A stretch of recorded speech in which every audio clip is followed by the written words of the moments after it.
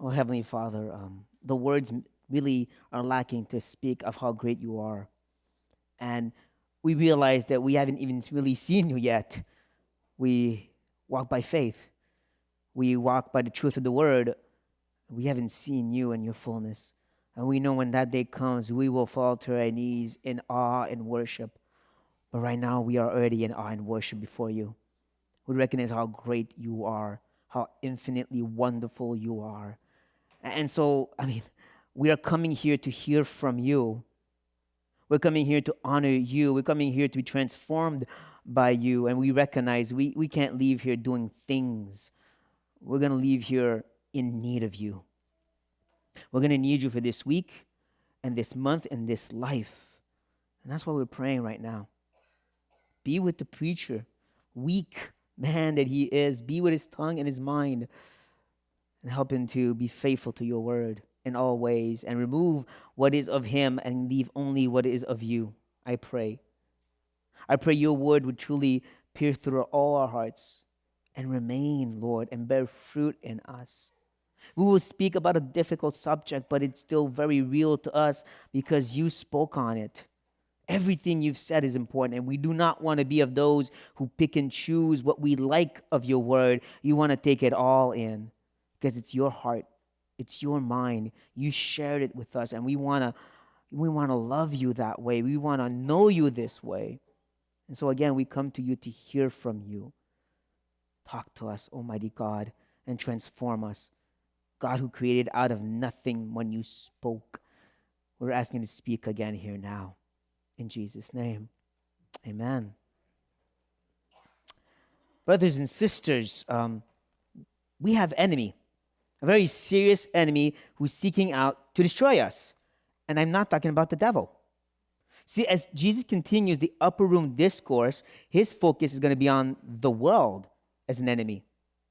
And it's hard for us to fully grasp that because we live in such a tolerant, accepting, live and let live culture where you can have your truth and I'll have my truth, and don't come tell me how to live my life and we'll be okay. And so it's hard to really see the words of Christ as we're going to read them make sense to us, like it is for the rest of our brothers and sisters in the East, in the Far East, in the Middle East, or as it was for those throughout Christian history as well. This doesn't mean that it's not for us. We will ask ourselves, though, where does this hate come from, and what does it mean for us? We'll answer these questions, first of all, by actually reading the text and getting into it. And once again, I would like to ask you if you'll please stand for the reading of God's inerrant and infallible word. I will be reading John 15, verse 18 to 25. If the world hates you, know that it has hated me before it hated you. If you were of the world would love you as its own. But because you are not of the world, but I chose you out of the world, therefore the world hates you. Remember the word that I said to you, a servant is not greater than his master. If they persecuted me, they will persecute you. If they kept my word, they will also keep yours.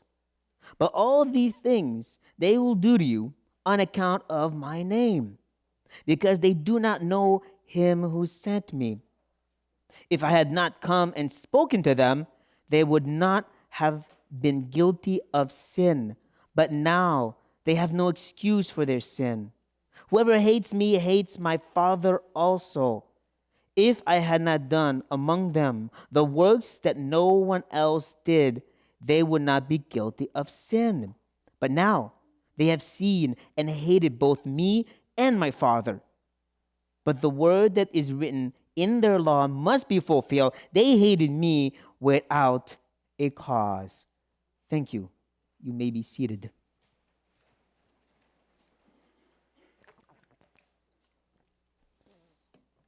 I wonder, for those who've been here since the beginning, or have listened to a few of the sermons, do you see the break in the fluidity of Jesus' discourse?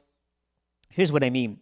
From the beginning, he's been trying to reassure the disciples who are fearful and anxious, right? Telling them, believe in me. I'm the way to the Father. And yes, I'm leaving you, but I'm going to prepare a place for you. And I won't even leave you alone. I'm going to send the Spirit. He's going to live inside you. I will live inside of you, even better. And you pray in my name, right? In my identity, the Father will provide for you. Because the Father is sovereign. He will make sure you bear fruit. That's encouraging, Jesus. Thank you. And then he starts talking about hate. That kind of comes out of nowhere, doesn't it? It's a little bit like if Jesus is on a field trip. He's the bus driver, let's say, and the apostles are in the bus with him. He's pointing out all the important things they need to know. And then he hits the brakes. Poor Peter flies over the bench. What's going on? Why talk about this hate? That's another question we're going to have with this text. Why? Why did you feel the need to talk about this hate? Where did this hate come from? And again, what does it mean for us? We'll start with verse 18. If the world hates you. Now, this if is not a conditional clause. I mentioned before, if, then this. Not this time. You see, in the Greek, there's also another kind of if, and it's the case. It's a provocative if. Paul uses it a lot. He'll say something like, if you have the Spirit, you should live like this. He's not questioning if they're believers. He's saying, because you have the Spirit, you should be living like this. And so when he says, if the world hates you, he's saying the world, present tense, hates you. Which is weird because he's not saying they will hate you. They do hate you right now. This is when we can actually put ourselves in the same shoes as the apostle and saying, I don't feel that kind of hate right now. But Jesus says it's still there. This is why we're going to find out where does it come from and what does it mean for us.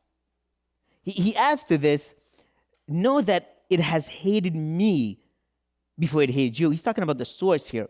Right? As we move along the text, we're going to find out they hate us because they hate him. And it's interesting because when we started John 15, we started he was the source of our blessings. He's the vine, we are the branches. We bear fruit because of him. Without him, nothing. With him, fruit. With him, his name, we have answered prayers. He is the source of blessings. Right? In him, all spiritual blessings. But now he's saying he's the source also of our suffering. Because of him, hate. Interesting, right? It shows that the rest of this text is going to be a contrast. It's going to be presenting a divide, a contrast between many truths. So we see that when we move on to verse 19, and he says, if you were of the world would love you as its own, right? From hate to love. But this love is special. It's from the world, and it's only if you're part of its own. Again, in our all-inclusive culture, they will embrace you, they will accept you as long as you think like them. You have the same kind of tolerant mentality as them. That's why they can even accept other religions. You want to be a Muslim? Fine, be a Muslim over there. And the Muslim will say, that's our truth, and it's okay if you have your truth. The Christians are the only ones saying, no, there's only one truth. There's only one way to God. We don't say the same thing the world does. We are not like the world. Therefore, we don't have this love, this embrace that we seek, of course, normally. No, he actually adds, but because you are not of the world, therefore the world hates you. Right? The contrast again. Hate, love, hate. He's reminding us, as I said last time, there's only two realities. Light, darkness. The kingdom of God and the kingdom of the devil. And in between is a big chasm. You can't exist there, which is why it's so sad. Why the church and many Christians try to live somewhere in the chasm, trying to create some kind of middle ground. There is no middle ground. Christ is saying very clearly here, you are either of the world and loved by them, or you are of me and hated by them. Right? That's what he says in the middle of that little phrase, but I chose you out of the world. This idea of choosing, we've already seen it before. Remember that one? He chose them. He appointed them to have abiding fruit. And like I said then, and I say again, it's not about a subject of debate, which side of the election fence you fall on. This is reassurance. This is the assurance. I did choose you. I did appoint you. You will bear fruit. I did choose you. I did take you out of the world. You are no longer part of that reality. And it's tempting here to try to preach a message on not being a worldly Christian. But that's not the point of the text. Because all this falls under the umbrella of God's sovereign, providential work. I did choose you out of the world. You are of this kingdom of light. Therefore, you are hated. Period. It's a statement of fact that they need to know, we need to know. And it's important as we continue on in Jesus' teaching, as he will tell them, remember the word that I said to you. A servant is not greater than his master. And of course, they'll remember that. It was told to them in chapter 13. We're talking a few minutes, maybe a few hours before. It's still fresh in their minds. And they also know the context in which it was said. See, you all remember that in John 13, it's when he washes their feet. And we can actually read this. When he had washed their feet and put on his outer garments and resumed his place, he said to them, do you understand what I have done to you?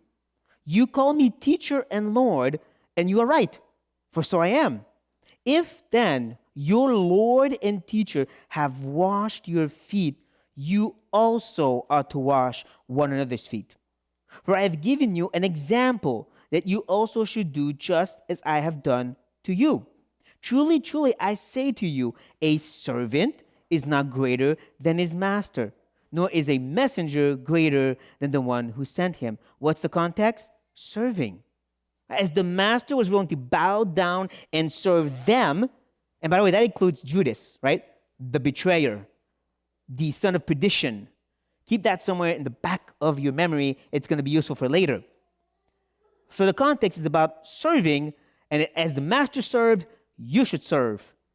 And he does add a little bit later in verse 20, truly, truly, I say to you, whoever receives the one I send receives me, and whoever receives me, the one who sent me, because that is going to be continued in our verse where we are at. First, one part of the contrast. If they persecuted me, and here it is a conditional clause, right? It's if, and it's the case, again, they will also persecute you. Now, the word persecution actually is neutral in the Greek. It means to chase down with vehemence, with passion. It's used in Romans 14 to talk about chasing down what edifies, what unites. It's a good thing. But of course, in this context, it's a very bad thing. Right? It's to chase down so you can hurt and kill the person. And they will have an eye view of this just a few hours from now when they will literally come to get Jesus, hurt him, and crucify him. So they can remember they did that to him, they'll do that to us too. That's your reality. That's one part of the contrast. Now here's the other. If, and it's the case, they keep my word, they will also keep yours. Now see, it's important here to remember that we are under the sovereign, providential rule of God. This is not sugarcoat the message so people want to accept it. It's not simplify the message so people will want it. This is present the message, the same message of Jesus, the gospel itself. This is why Paul can tell the Corinthians that we are in order of life unto life and of death unto death.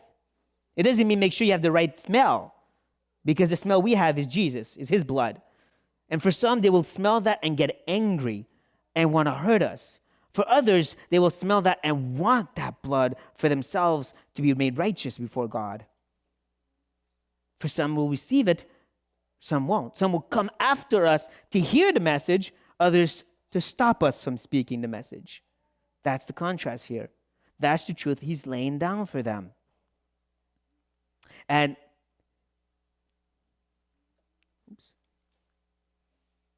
Jesus continues by saying, but all these things, right? And the focus, as we will see, is about the negative things right now.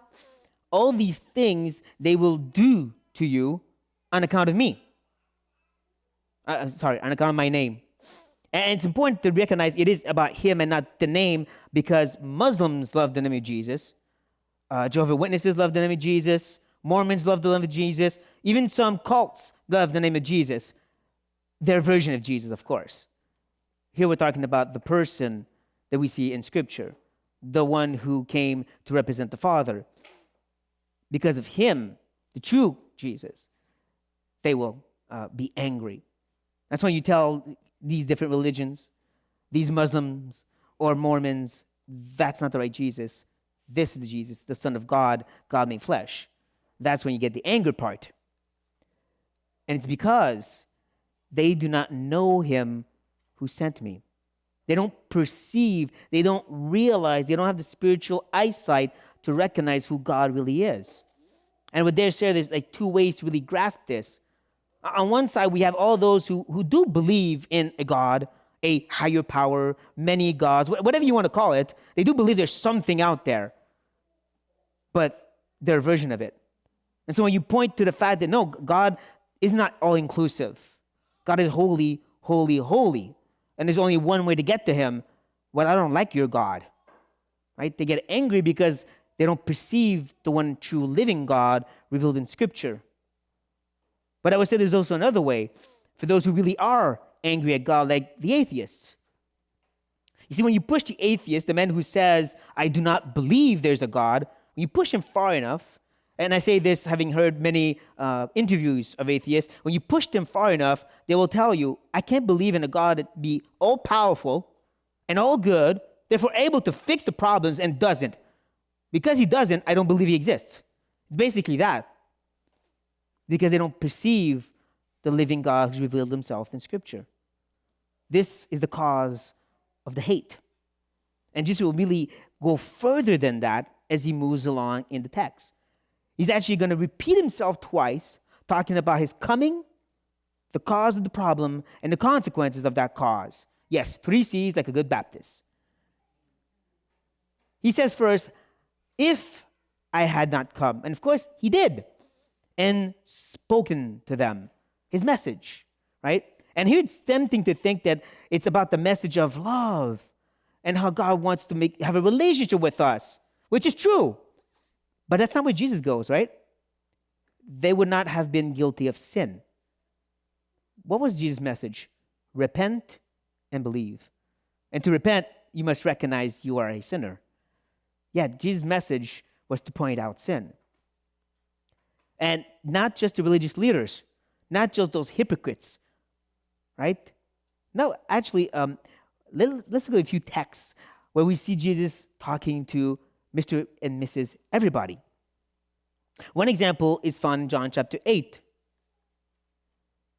See, after he's talked to the religious leaders, and some actually do believe in the crowd, as we read in verse 30, as he was saying these things, many believed in him. So Jesus jumped for joy. No, wait. So Jesus said to the Jews who had believed him, so that includes a bunch of people, if you abide in my word, you are truly my disciples. And you will know the truth, and the truth will set you free. Because you see, in the Gospel of John, there's two types of belief. Again and again, we see there's a belief unto salvation, and those who believe in a sense, they're open to it. They want to know more about it. That's why he can tell them, you seem to be open, but you need to really grasp the truth so you be set free. And of course, the Jews jumped for joy. Thank you, Jesus. We need to hear that.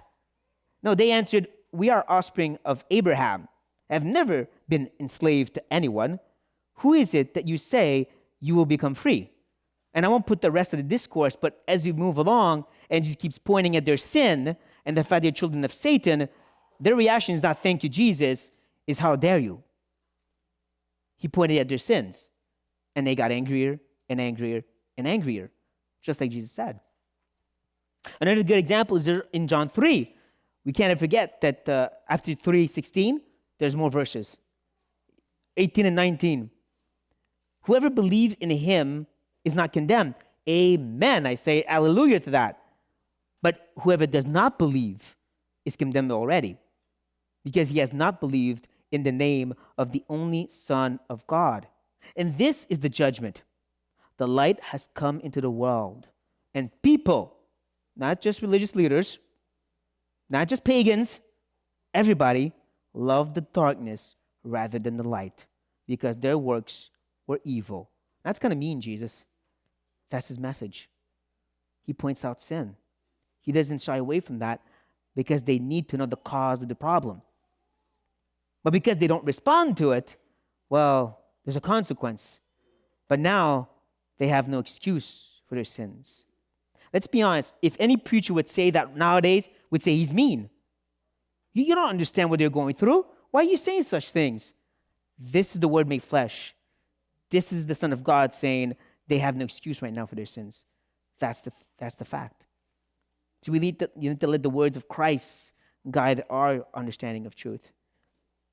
And that's when he's going to say his refrain and tell us that whoever hates me hates my Father also. It's all connected together. It's all of this idea they don't perceive God. They don't believe in a God that points out sin. Therefore, I will not believe this God you presented to me. They hate me because they hate the Father. At least the true Father, not the one they made up. And like I said, he's going to repeat this idea of coming, cause, and consequence. But first, a sip of water.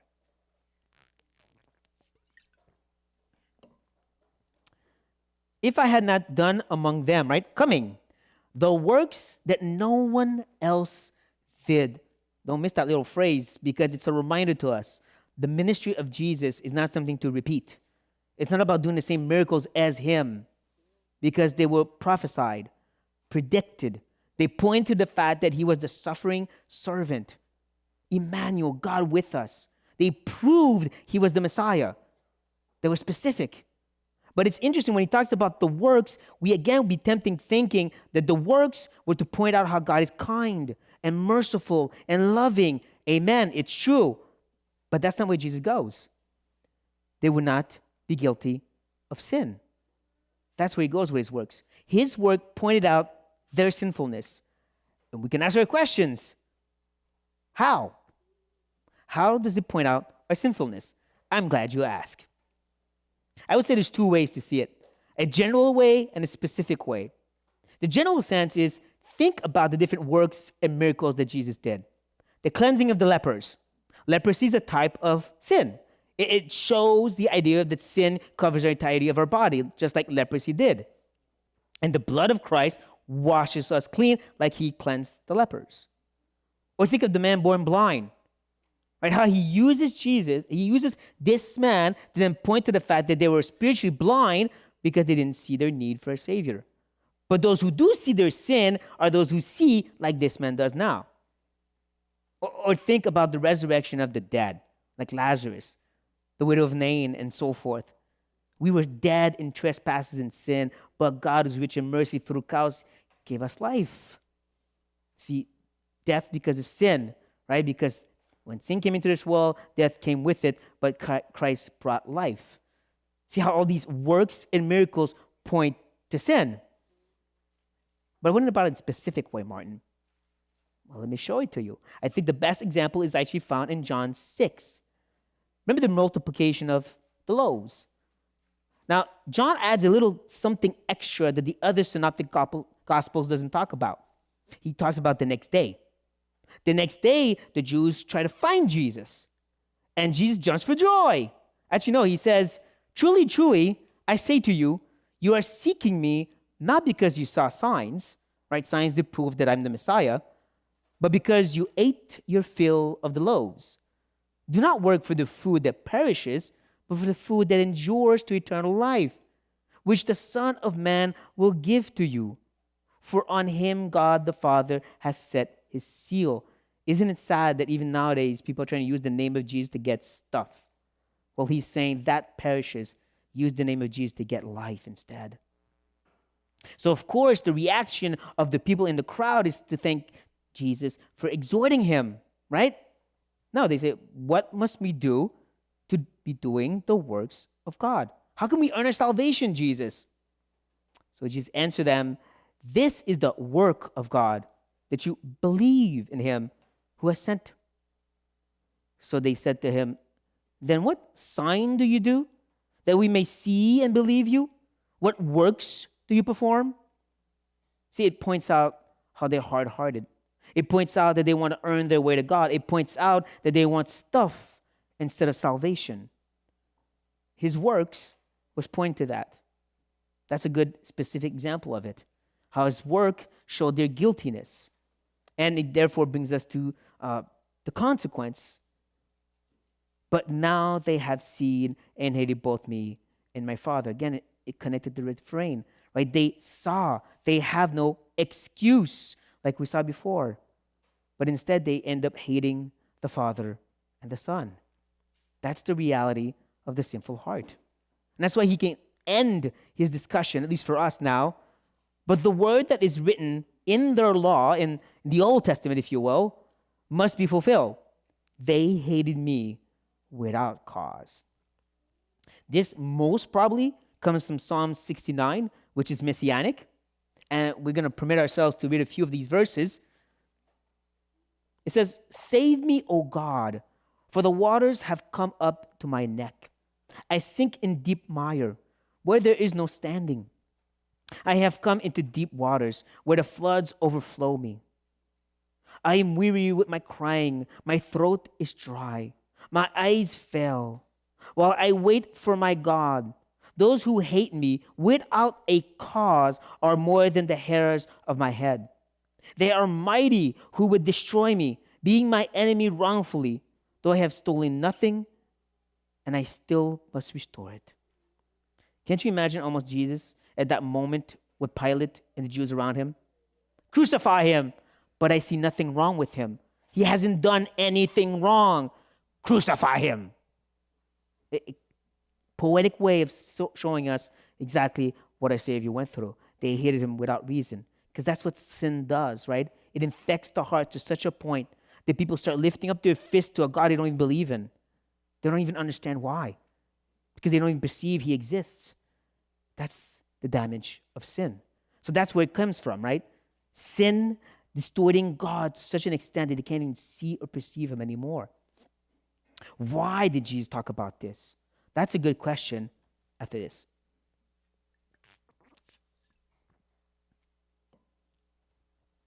Because the disciples needed it. That's my simple answer. You see, as disciples, them and us, we need the encouragements. We need the comfort. We need these things. Yes, we also need the truth. We also need to know about the suffering. He is the same source that gives us the blessing and the suffering. Right? We need the Philippians passages that tell us to rejoice always. We need the Roman passages that tell us how nothing can separate us from the love of God. We also need the James passages that tell us to rejoice in our suffering. Or the Peter passages, 4 chapter of how much you're going to suffer for the name of Christ. With one little part at the end that tell us that, cast your cares upon the Lord, for he cares for you. One little verse. 4 chapters of you're going to suffer for the name of Christ. We need both. They needed both. We need both. But it still brings us to what does it mean for us? Because as I've said, we're not seeing it here. Let us fool ourselves to think that, no, people are really persecuting us here. No, they're not. Nothing like we could see throughout Africa or Asia or the Middle East. Not even close. And if you ever need help to know about this, reach out to Voice of the Martyrs, and they will tell you that it's horrible what they're going through. It still doesn't mean that sin has not infected the hearts of those around us, this world we're living in, and there's still this hate for God. It's just manifested differently. We live in a postmodern, and some would say post-postmodern, where every truth is relative, where you can think whatever you want. And so I can tell you, until I'm blue in the face, that you are a sinner, you're going to hell, repent, turn from it. God provided a Savior. They don't care. That's their reaction. That's their version of hating God. I don't care. I have my truth. You have yours. Don't bother me. It's not the same kind of overt violence that the apostles would know, but it's the same kind of rejection, though. And let's not fool ourselves also, because there is a growing wave of animosity from the government on down to oppress the truth that we're trying to shine. It's getting bigger and bigger. How do we react to that? It's the last little question I wanted to add to finish up. How do we react to this? We push back. We fight back. No, we go here in our memory banks. Remember that little part of Jesus washing the feet of Judas? Couldn't have just said, wait a second, you're the betrayer. I'm going to skip you. No, he washed his feet anyways. He showed mercy to that man. And he said that the servant is not greater than the master. right? That's why he could also say that we are to love and pray and bless our enemies and add, be perfect as your Father is perfect. Because that's what it's all about, imitating God. See, in the Luke passage where he's talking about the same sermon, he was going to say, be merciful as God is merciful. We're supposed to imitate the one who makes it to reign on the just and the unjust. Right? The one who on the cross said, Father, forgive them. They know not what they do. Not to justify their sins, to show mercy. And as ambassadors like Stephen, to have the same attitude. You know, when rage came after him, literally throwing stones to kill him. And in the text, it says he came to his knees. Probably he got hit in the head at that point.